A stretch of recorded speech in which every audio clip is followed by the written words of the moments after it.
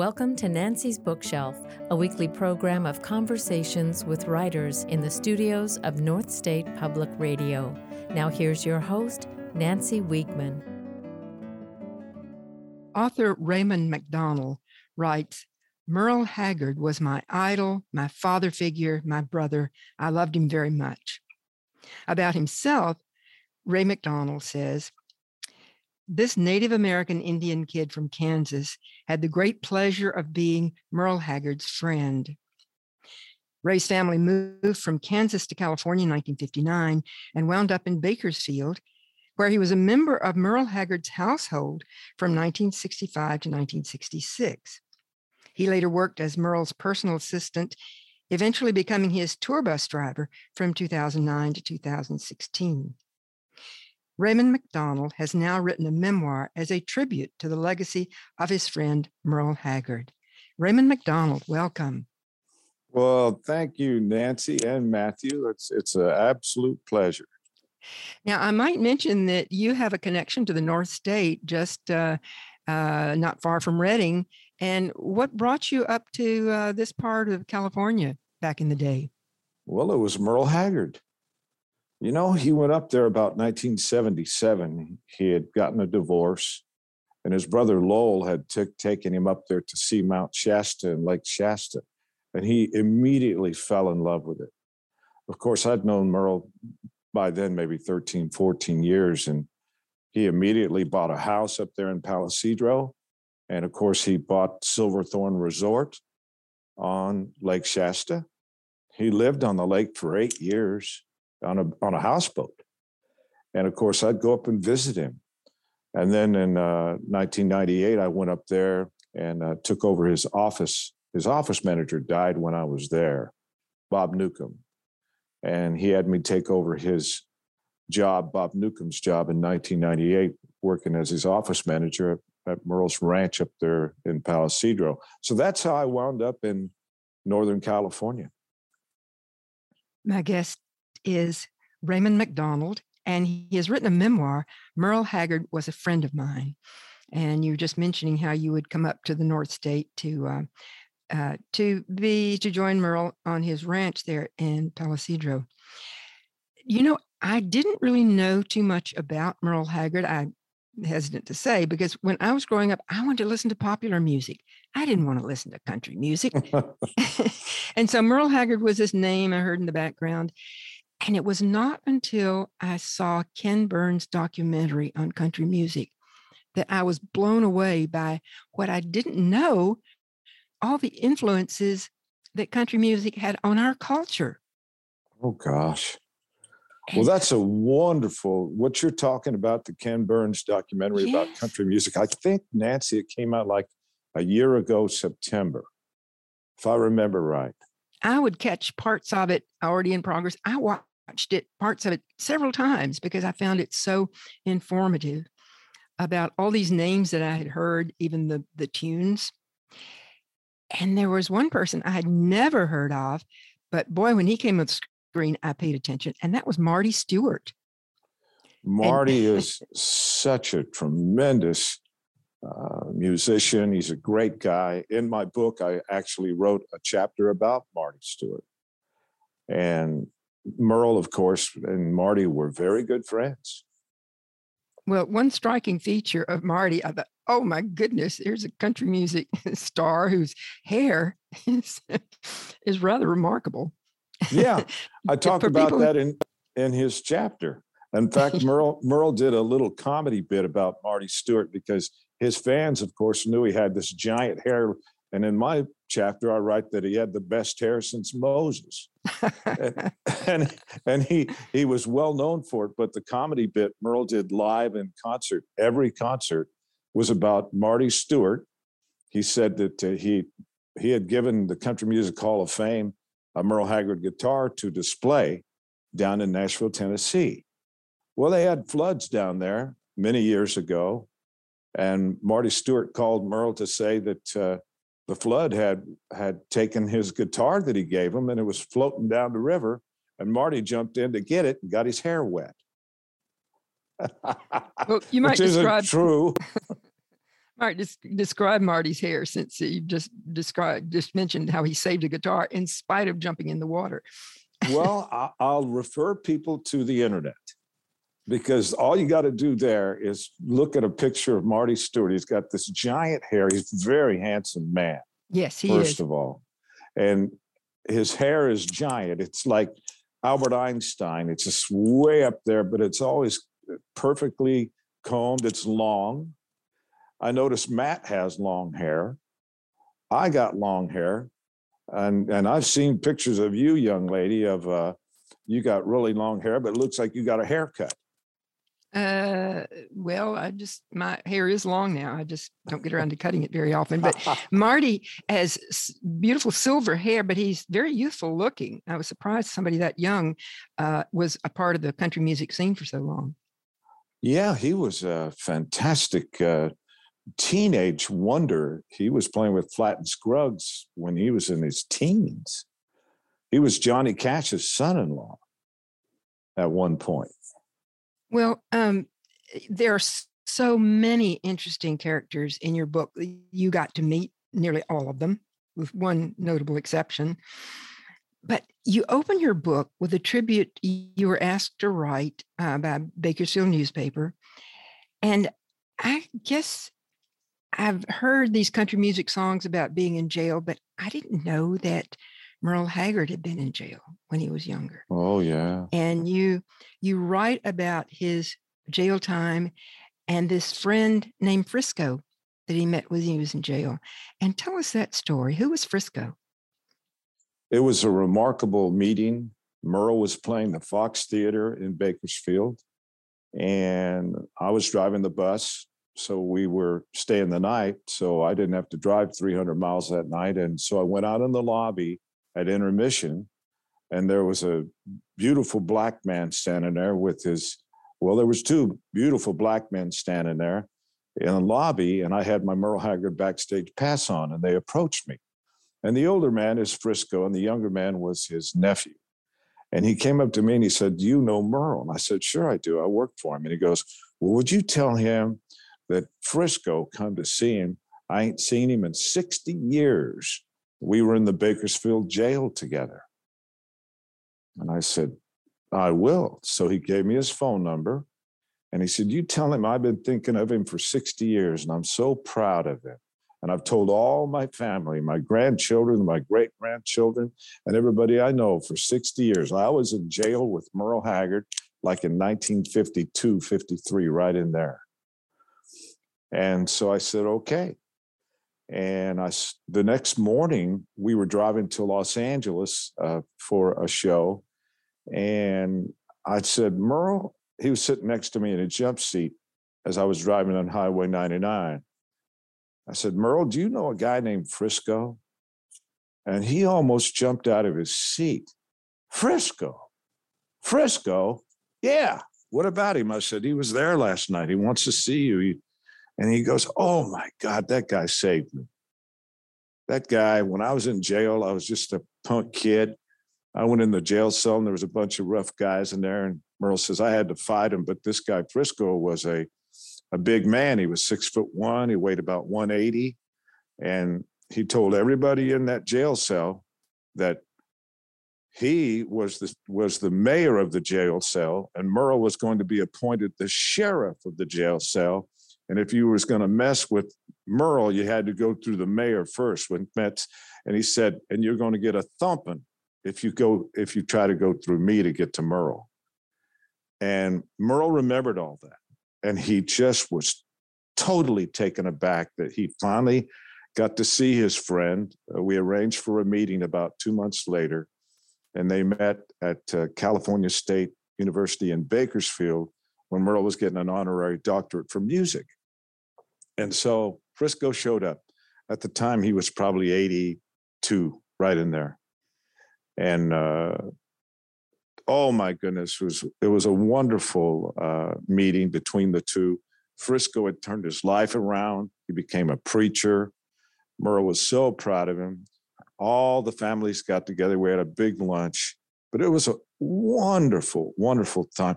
Did you see the picture in there of Frisco and Merle? Oh, yeah. Oh, yeah. Yeah. That's one thing I enjoyed. You do have a lot of pictures in your book, and most of them you took yourself. You had an opportunity to photograph all these various people that you met and that were friends of Merle Haggard's. Oh yeah, and I had no plans to write a book. I just knew this was a historical figure every time I took a picture of him, whether he wanted it or not. They're almost all candid pictures, as you probably noticed, Nancy. Yes, I did. And I tell you, he was usually very receptive to it. And I didn't know I was going to write a book, and had a lot of really good friends up there in the North State that took pictures. Dan and Debbie Speece, actually, who are prominent up there in Reading.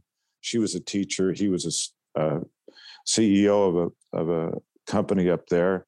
They're the ones who told me about Nancy's bookshelf. Oh, nice.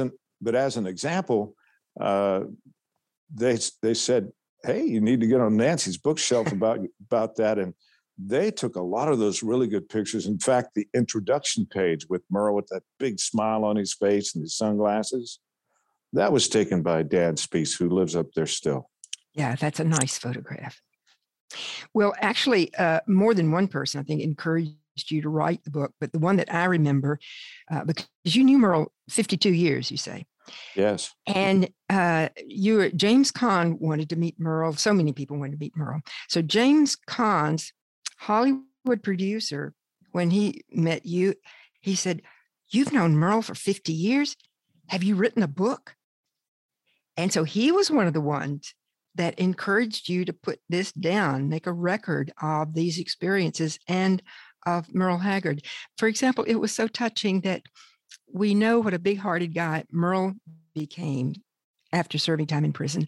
And this other guy, Frisco, that served time in prison, became a pastor, turned his life around. But, I kept wondering, what could Merle Haggard have done, knowing what a big-hearted guy he was later in life? What could he have done to have gotten himself in prison? And you don't really go into that. Do you mind telling us? No, not at all. Merle has two books that he wrote about his life. One of them's called My House of Memories, and I think the other one was Sing Me Back Home. Not really sure. One of them came out about 1980. Then he did one in 1999.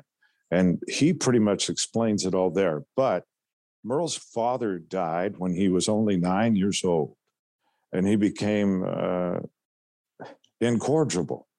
He didn't want to go to school. He had lost his all-time hero, his father, who he adored. And because of that, his mother tried to keep him in check, and she just couldn't. And he became a juvenile delinquent. He went to high school for 2 weeks and quit. And then that's when he started hopping freight trains and playing guitars and being just a juvenile delinquent. He was in and out of reform schools for his entire teenage years till he finally got in trouble where he would, I think he tried to break into a restaurant down in Bakersfield, and it was still open. He was drunk. And he pulled around to the back of the place, and he tried to get in there. He was trying to jimmy the door so he could get in there and get some money out of there. And they were still open. And the guy that owned the place opened up the back door and said, "Merle," he even knew him. He goes, "Merle, what are you doing?" So Merle hopped in his car, took off. The guy called the cops. Cops pulled him over, put him in jail. And that last time was when they said, "You know what? He kept breaking out of reform schools and getting out of jails and stuff, but they finally said, let's see if you can get out of San Quentin." They put him in there. He was in there 2 years and 9 months. My guest is Raymond McDonald, and he was the tour bus driver for Merle Haggard for a number of years. And he has written the memoir, Merle Haggard Was a Friend of Mine. After a break, I'll be back to continue my conversation with author Raymond McDonald. You're listening to Nancy's Bookshelf on North State Public Radio. I'm Nancy Wigman.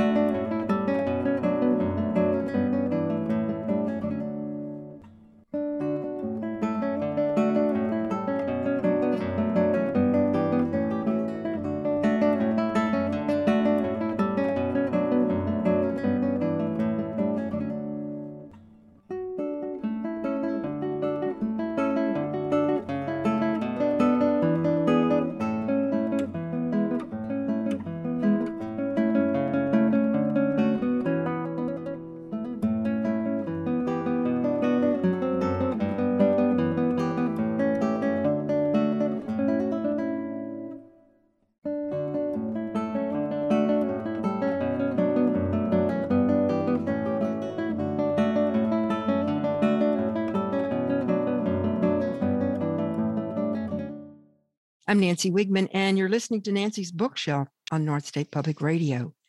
I'm back with my guest, Raymond McDonald, who was a tour bus driver for Merle Haggard for a number of years and was friends with Merle for 52 years. At a young age, you were actually on radio, and I was amused that you and I both got our starts in radio that way, only I played classical music at North State Public Radio. And so I was a classical music announcer, but I could identify with you playing back in the days when there were vinyl records. And tell us about your career as a DJ. It started in 1968. I was in Bakersfield, and Buck Owens, also a major country music star, his boys were my friends, and they got me a job working at KBBY, which was an underground FM rock and roll station in 1968. And I love music, so I said, this will be a great job. They put me on midnight to 6, spinning records, everybody from Jimi Hendrix to the Beatles to Janis Joplin and the giant Rolling Stones, giant of that day. And I loved that. But, Nancy, about 3 months into it, Buck changed the format from rock and roll to country. And I wasn't a big fan of country, not as much as rock and roll. I mean, I was 18 years old. So I was listening to pop music like you. Or I didn't realize you were a classical music DJ. That's very cool. But anyway, well, so that was many years after my teenage infatuation with rock music and popular music. And when I was thinking, I don't want to listen to this country music, but it was much later that I became a classical music DJ, so to speak, announcer. Yeah. Well, I tell you what, I loved rock and roll, but when we went to country, Merle came down there one night in the middle of the night. I was on midnight to 6 for months, and he came down there and tapped on the window, and he was waving this album at me called Same Train, a Different Time, his tribute to Jimmy Rogers. And it wasn't even out to the public yet. I was the first one in the world to play it. We played all 4 sides. And Merle would come down every once in a while, and we'd talk on the air, and he was only, wasn't even 30 years old yet. Well, and you might mention that your connection, because when you were a sophomore in high school, one reason you got to be friends with Merle Haggard that young was that your family moved and you had to go to a new school, and you didn't want to do that. So what did you do to solve that problem? No, oh my goodness. Well, it was 1965, and my mother and father moved from Bakersfield to Los Angeles. I didn't like Los Angeles. It's just big city, took me away from all my friends. And my main friends, my 2 best friends, were Buddy and Mike Owens. And their mother, Bonnie Owens, married Merle the month that I moved to Los Angeles. So here I'm in Los Angeles, and the Watts riots came along in August of 65. And well, that was pretty much it. I said, I got to get out of here. So I called Mike and Buddy Owens, and I said, can I come live in Bakersfield with Bonnie and Merle and Buddy and Mike and Bonnie's mama? And Merle and Bonnie said, okay. So I wound up living my whole sophomore year of high school at Merle Haggard's house. That was a pretty bold solution to your problem of having to move to a city and losing your friends. So that was an admirable decision on your part, and that both families allowed you to do that. Well, Mike Owens told me that he asked Bonnie and Merle if I could come live with them. And initially they said no, because they already had 2 teenagers. And Merle had 4 kids living across the town of Oildale with his mother. He had had a divorce, and his 4 kids from his first wife were over there.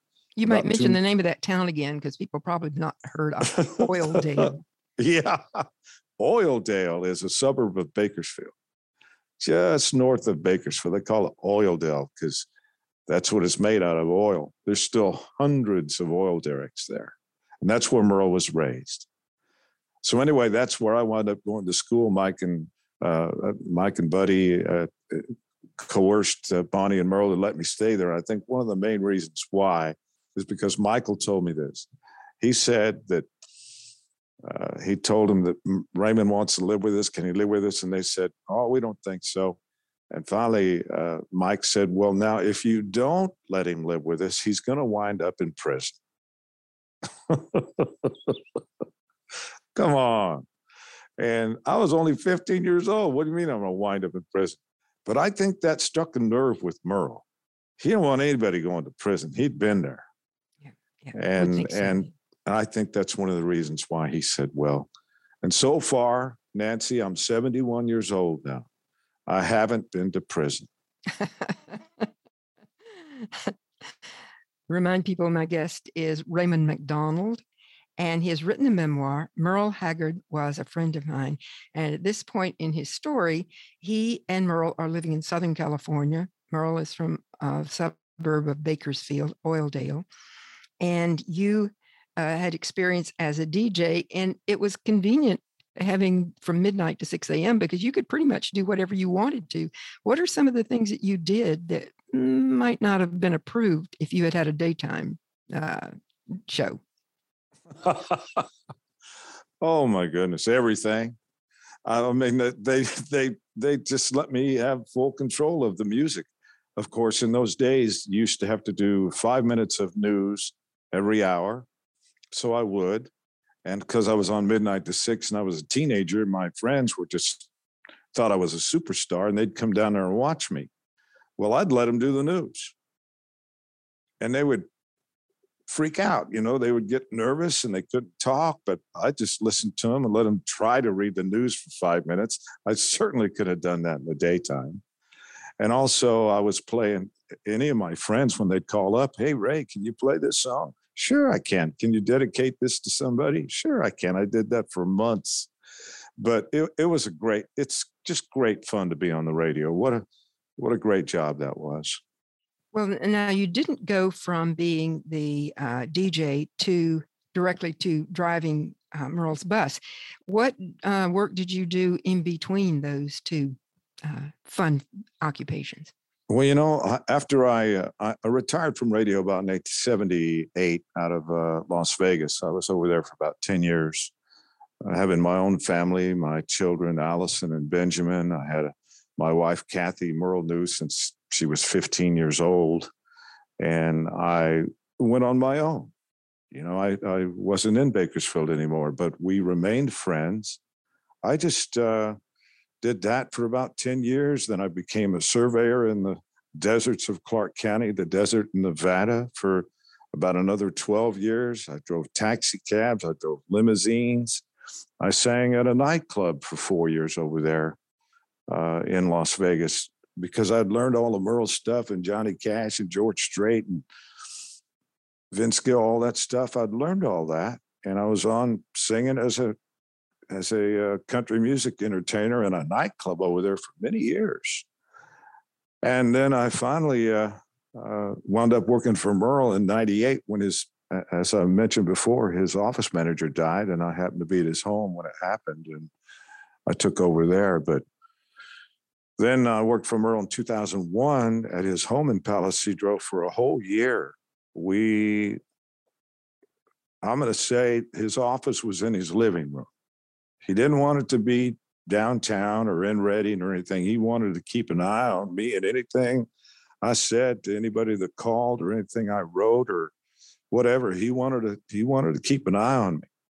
So that whole year, Nancy and Matt, I was there in his living room every day, Monday through Friday, for almost an entire year. And that was really interesting. There's a lot of stories that came from that year. I retired from that job about 2002, and we remained friends all the way up till 2009 when he called me in the middle of the night asking me if I could drive his bus, his band bus. He said that his band bus driver had quit in the middle of a tour. Could I drive a bus? And he knew I was driving limousines and I had a commercial license. So I said, sure. So I flew to Dallas and was with him for the next 6 years. Well, you mentioned storytelling, and Billy Bob Thornton, you quote him in your book saying, Merle is a true storyteller. And when I read that, I thought, well, that comes in handy. I think if you were writing the lyrics to country songs, country music songs, that it would come in handy to be a storyteller. Oh, gosh. He was the best. He was a genius. Well, you wrote some songs yourself, music and lyrics, yes? I did, and he actually liked them. I couldn't believe it. I never even approached him with a song because I'm an amateur songwriter, and I wrote a song called Losing in Las Vegas, and I gave it to Dean Holloway. Now, wait a second. I'm going to remind you or tell listeners that wasn't the original title. The song you wrote was Living in Las Vegas. And what did Merle say to that? That is right. He said, I sang the whole song for Merle and his whole band at Silverthorne one night. And he said, that's good, Ray, but you got one word wrong. I almost froze. I'm thinking, oh my goodness, what is it? And he said, living. He goes, Ray, nobody lives in Las Vegas, but everybody loses there. So therefore, the name of your song is Losing in Las Vegas. Now sing it again, but don't sing I'm living in Las Vegas. Sing I'm losing in Las Vegas. And he put it on his Columbia album.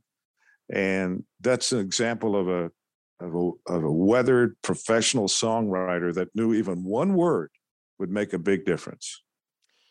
My guest is Raymond McDonald. He is a performer himself, but he has written a memoir about his years with Merle Haggard. And there are so many stories of people that you met in the process of working working for Merle and driving his tour band bus.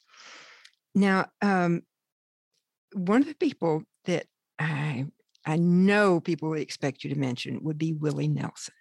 Even those of us who don't know much about country music know Willie Nelson. How did you meet him?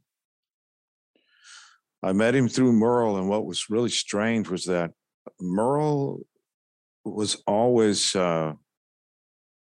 so interested in other people, whether it be the janitor or the president of the United States. He was a keen observer of humanity.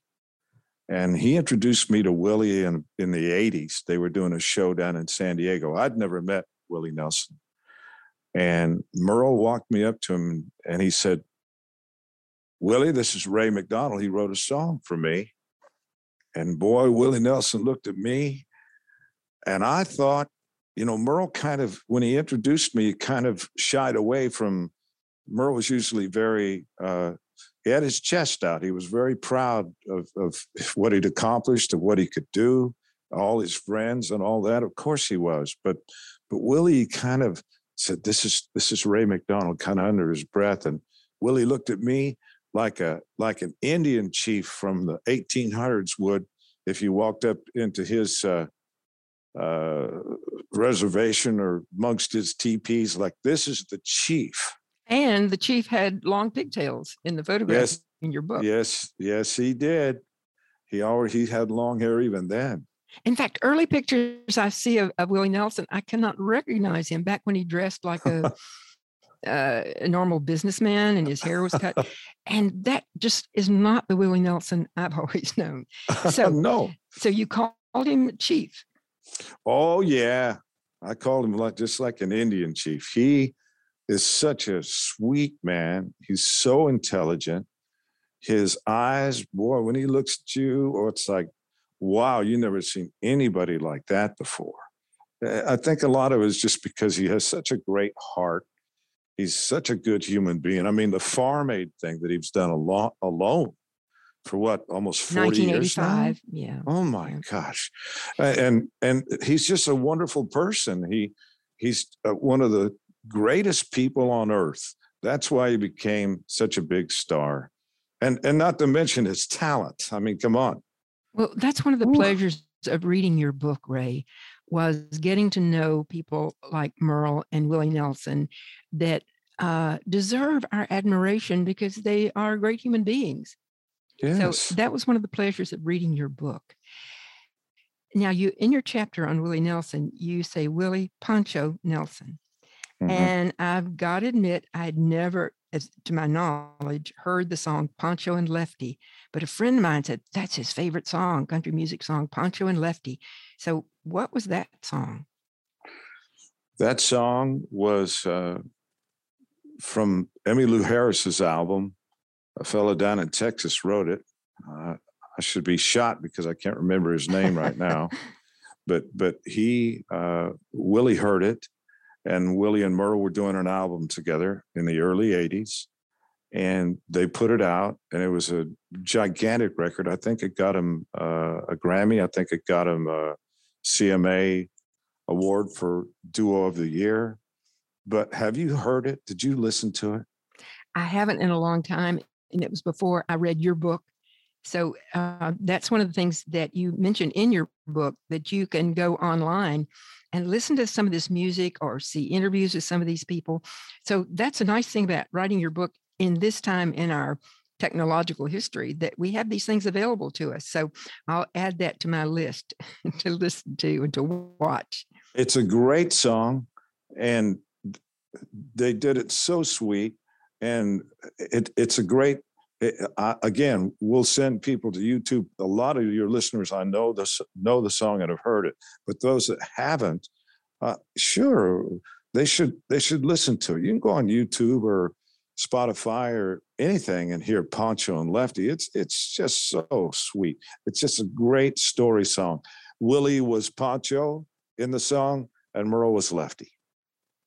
Well, now, something else you mentioned, one of Merle's skills, talents, maybe is the word, was that he knew about herbal medicines. And how did he, it sounds like he came to Willie's rescue one time when you were Merle's assistant and office manager in Palisadro. And why did Willie call Merle for help? Because he knew that Merle knew those kind of things. And he called him. I was there. Called him in the morning, and I think he was playing at Canoctai. Is that how you say it? Clear Lake. Canoctai? Well, he was playing at Clear Lake, yeah. Clear Which Lake? is near, it's not too far from Palisadro. Yeah. And you said Willie called because he had a bad cold. Yes. And he had to be performing. Yes. So, and Merle said, well, I'll fix up a concoction and we'll head on over there. So me and Merle and headed over there. Because he had a concert that night in nearby Clear Lake. Mm-hmm. Yes, I'll never forget it. So we came up on the bus, and Merle, Willie didn't even say hi. He goes, "What have you got for me?" His voice was kind of craggly, and Merle goes, "This right here." And he had about a quart of some concoction he'd made up of herbal medicines, and Willie drank half of it down, and Merle says, "You got to drink the whole thing." And so Willie drank all the rest of it down. Within about 20 minutes, he was feeling better. Well, you say after that night you're driving back, and Merle made two remarks that you remember about his friend Willie Nelson. First, Merle said, "Willie is my mentor." Mm-hmm. And the second, he said, "Every time I'm around that man, I think, this is the guy that wrote Crazy." Exactly. Every time. Because Crazy, for your listeners that aren't familiar with that song, Nancy, it was the most played jukebox song for decades. Patsy Cline's version of Crazy. Yeah. And even those of us who didn't really keep up with the country music had heard that song, Crazy. Oh, my goodness. After a break, Raymond McDonald and I will be back to continue our conversation about country singer-songwriter Merle Haggard. You're listening to Nancy's Bookshelf on North State Public Radio. I'm Nancy Wigman.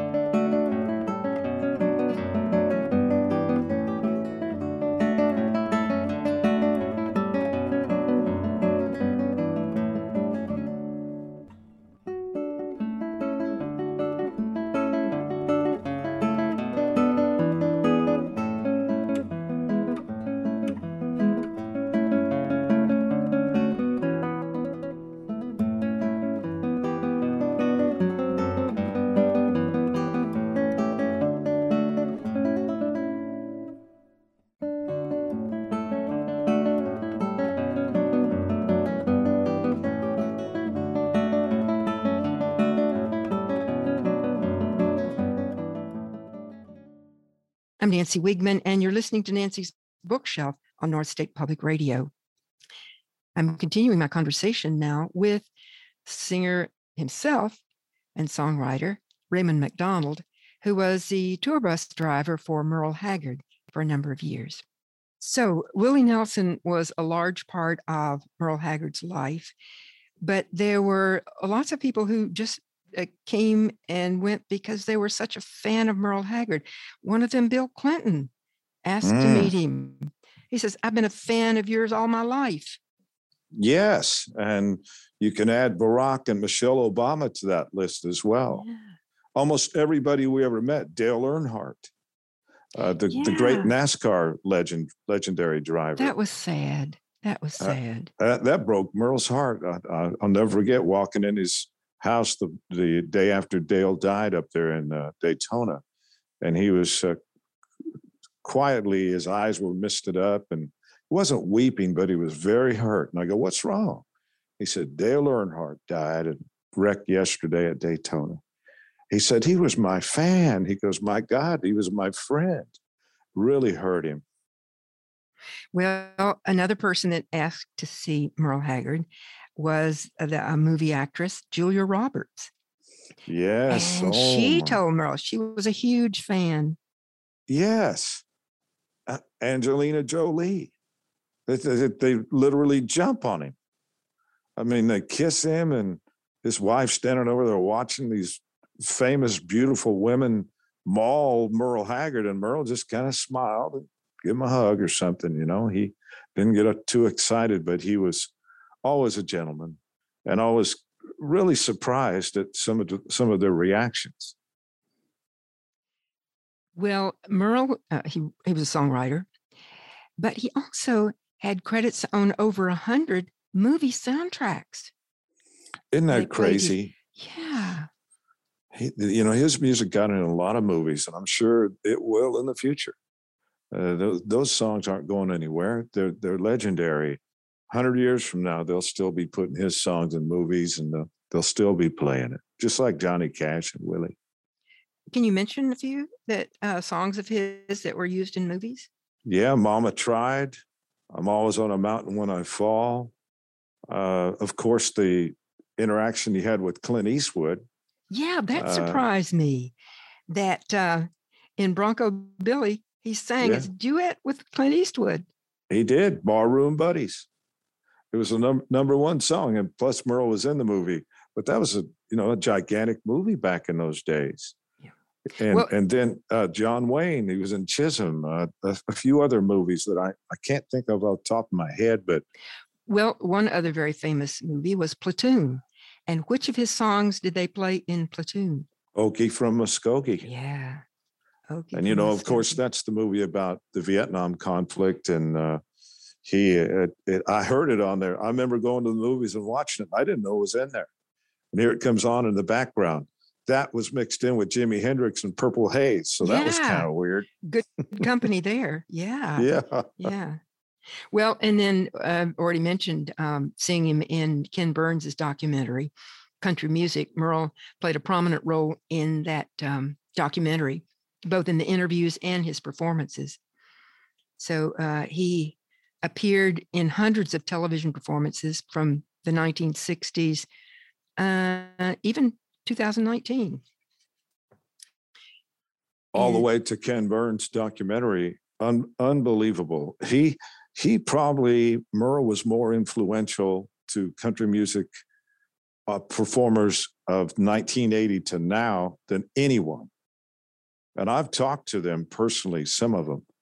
Vince Gill thinks that Merle Haggard is the greatest country music singer-songwriter of all time. So does Garth Brooks, Alan Jackson, Clint Black, Randy Travis, Tim McGraw, Carrie Underwood, all of them. Every single one of them worships Merle Haggard. A lot of them got in the business because of Merle Haggard. And I think one of the reasons country music is so strong now is because of Merle Haggard. Yeah, yeah. Well, and he was showered with awards as people wanted to honor his contribution to our culture beyond just country music. And he was honored at the Kennedy Center And one of the photographs, your chapter that deals with that, the Kennedy Center Honors, the photograph at the beginning of that chapter is with none other than Paul McCartney. I was thrilled. And the majority of the pictures you took, but this is a photograph. You didn't happen to take this photograph. This is credited to Jim Haggard. And Jim Haggard is Merle's nephew. He's about my age. I think he's about 70 years old now. But he was back there with us. And he went to the actual ceremony at the White House where President Barack Obama gave Merle his award, along with Jerry Herman, who wrote Dolly and a bunch of Broadway hits, Oprah Winfrey. Yeah, she was on that night, yeah. Bill Jones, the dancer, and of course, the one and only Paul McCartney. My goodness. It was thrilling. I wasn't there, but I got that picture and I was allowed to use it. Well, speaking of the fact that you weren't there, Merle asked you to do something that was rather, to drive, 3,000 miles? Because he wanted to stay in his bus when he was in Washington, D.C. So what did he ask of you, Ray? Well, he asked me, and I had a relief driver. In fact, Jim Haggard helped me as well. And Merle's son, Benny, was a driver at the time. We drove from Palo Cedro to Washington, D.C., 3,000 miles, so Merle could stay there on his bus instead of the hotel. He'd rather stay in his bus. That's where his music was, his food was. He loved that bus. That was his home. And the hotels were kind of like, I got to go in there, but he did. But anyway, yeah, so we drove all the way there and we stayed in the hotel. Of course, Merle had a suite if he wanted to go up there. But Willie was there and Chris Christopherson. In fact, there's a picture in the Chris Christopherson chapter, another one that Jim Haggard took, of Willie Nelson, Chris Christopherson, Jamie Johnson, and Merle Haggard on the bus. Willie's bus was there too. And they were just having a party. Well, now I mentioned the Paul McCartney, and everybody loved the Beatles. I mean, they were incredibly popular. And one of the Beatles, a fan of Merle Haggard, wanted to meet him. And you met so many people, Ray, but this Beatle, you just missed him. How did that happen? Well, that's Ringo Starr, the drummer. And, December 14th is Benny Haggard's birthday. It was yesterday, actually, as we speak.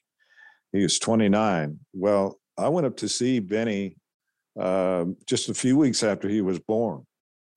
And Merle said, "You just missed Ringo Starr." And I said, "What?" Merle Haggard knew I was a Beatles freak. I was playing Beatles music at his house in 1965, 66, all the time. Yeah, Merle would come home and there were the Beatles blasting away on his stereo system. Yeah, so Ringo, as I understand it, Ringo was a huge fan of Buck Owens and Merle Haggard all the way back to the early 60s when he first started. And Ringo somehow found out that Merle needed some help or something. I think Merle had a bankruptcy at that time, a Chapter 11 bankruptcy. I think the same day his son was born. If I remember right, it was about the same time, 92. And Ringo and Don Was, who's a well-known producer, bassist out of Hollywood, took a jet that I think Ringo owned and flew to Reading, drove out to Palo Cedro. They actually played on a record that Merle made called Set My Chickens Free. And I showed up about a week later, and I didn't know Ringo had been there. And when I show up to see this little baby boy, Merle goes, you missed Ringo by 1 week, Ray. And I said, "What?" Because I wanted to meet a Beatle. And then I actually did meet Ringo in Los Angeles many years later, about 2005 or 6, right in there. And he came on the bus and talked to Merle about it's in my book about the Beatles and Merle Haggard. I mentioned one of the things I enjoyed about your book is reading what nice guys Willie Nelson was. There's also a nice guy that I'd like to give you a chance to tell us about, because these days law enforcement just is getting a bad name for so many things that happen. And there was a guy in Southern California that was so qualified for the job, and he got elected. And who was that guy? That's Sheriff Donnie Youngblood. Yep. Of the Kern County Sheriff. Mm-hmm. Yep. Yes. Oh my goodness. Yeah. I didn't even know him, and I was playing my guitar and singing Merle Haggard songs at the Kern County Fairgrounds one day, and he was running for sheriff. He had a little kiosk, and he came over and he started putting money in my guitar case, him and his friends, and I didn't know who he was. When I got done, they come over and they said, "Come look at our kiosk. I'm running for sheriff." And I go, "All right." He's been the sheriff there for 16 years now, and he's going to go again for another 4. He's a great gentleman, but him and Merle became really good friends. I knew Merle would like this guy, Sheriff Donnie Youngblood, and he knows the sheriff up there in your county. He's known them all for years. I think Jim Pope was a good friend of Merle's. Is that right? Jim Pope, former sheriff? And then the sheriff that's up there now, he's still good friends with him. Donnie Youngblood, he certainly deserved a shout out in my book. I felt so. Yeah. Yeah, that was, again, one of the stories that I found heartwarming, this nice guy. What are some of the other people that you met that made an impression on you, Ray? Well, it was overwhelming to meet some of these people that you see on TV or you hear them all your life, like Johnny Cash. So, oh my goodness. Yeah. Oh yeah. Carrie Underwood, Garth Brooks. Of course, the one that really flipped me out the most was Ernest Borgnine. Yeah, that's surprising. He showed up at a Merle Haggard show one time in Las Vegas, and Merle, after about 30 minutes of singing, he goes, "I'm sorry, I'm nervous." He goes, "Ernest Borgnine came to see me backstage tonight. He's sitting right here." They put the light on him, and he stood up, and he had that giant grin with the gap tooth. He's just bigger than life. John Wayne. Yeah. People like that. Charlie Pride. I met a lot of people because of Merle. Well, and you mentioned Johnny Cash. Probably if people know no other performer in country music, Johnny Cash would come to mind, even with his wife, June Carter Cash. But there's also a kind of music that doesn't seem to be Merle Haggard style, and that's Frank Sinatra. Sinatra was a Merle Haggard fan. Yeah. And Merle loved his music as well. Yeah, you said that Merle liked the stylings of Bing Crosby and Frank Sinatra. Of course, a lot of other people too. But yeah, you say that one day, this was early 1980s, that Frank Sinatra called Merle while he was at his ranch there at Palisadro. And so that was a surprise that Frank Sinatra would be a fan of Merle Haggard. Well, Nancy, Ronald Reagan was the governor of California back in the 60s, early 70s. And Ronald Reagan is the one who gave Merle his full pardon in 1970. So Merle Haggard and Ronald Reagan were good friends. And then when Reagan became president in 1980, I think it was, he called his friend Frank Sinatra from way years before, when they were movie stars in the 50s, for God's sakes. And he said, "Let's put a party together. I want you to call the best in the world, and we'll have a big party here at the White House." And Frank called Merle Haggard, and Merle took the call, and he said, Frank Sinatra said, "President wants me to put a party together and get the best entertainers in the world, and I called you first."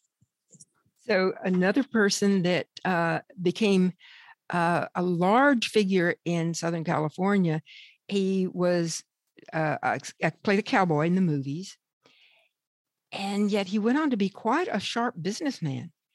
And you might know I'm talking about Gene Autry. Gene Autry I'll never forget what I did on that one. It was early 90s, and me and Merle were on the phone a lot. I talked to him almost every day from Las Vegas, where I was living, and he was living in Palisadro. But we talked all the time. And one day we got talking about Gene Autry. And I said, have you ever met him? And he goes, no. I said, what? He's king of the cowboys, Gene Autry? Oh, my goodness. So I called Gene Autry's office, unbeknownst to Merle. And I said, is Gene there? And they go, no, he's out right now. Can you leave a message? I said, sure. This is Raymond McDonald. I'm a friend of Merle Haggard's.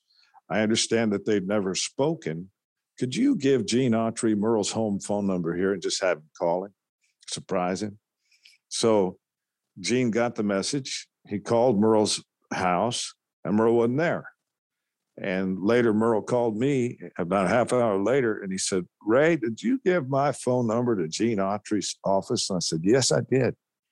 He goes, well, I was getting my hair cut downtown, ready. When I come back, they said, Gene Autry called looking for you. And he goes, what? So he kind of figured I was the one who did that. So he said, Ray, don't you know that you don't call God? I mean, he literally was God to Merle Haggard and Willie Nelson. They both worshiped Gene Autry. But anyway, they did get to speak, I guess. And I said, what did he say? And he wouldn't tell me. Well, your book is a real joy to read, Raymond. I really want to tell you that. And thank you for telling us about your memoir that you've written about Merle Haggard. Well, thank you so much. So let me tell him again, the title of your memoir is Merle Haggard Was a Friend of Mine. The author is Raymond McDonald. Thank you, Ray. Thank you. You've been listening to Nancy's Bookshelf, a production of North State Public Radio. You can find this and other episodes of Nancy's Bookshelf on our website, mynspr.org.